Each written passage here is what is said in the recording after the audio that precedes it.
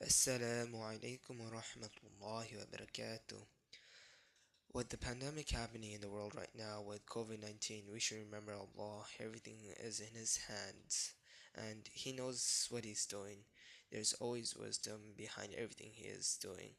I just wanted to tell you to keep calm and have your iman in Allah's qadr.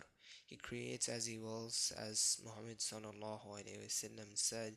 A plague is a mercy for the believers and an adab for some of the disbelievers. So, my brothers and sisters, please keep calm and practice hygiene and as the doctors are saying.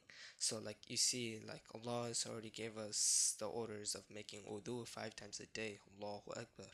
Allah is watching after you and Allah hears your cries.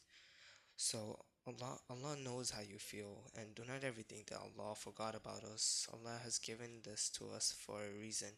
Now it is our responsibility to make sure that we get closer to Allah and repent and ask for forgiveness and keep making dua. Help people around you the best you can, and your family, neighbors, keep in touch with them.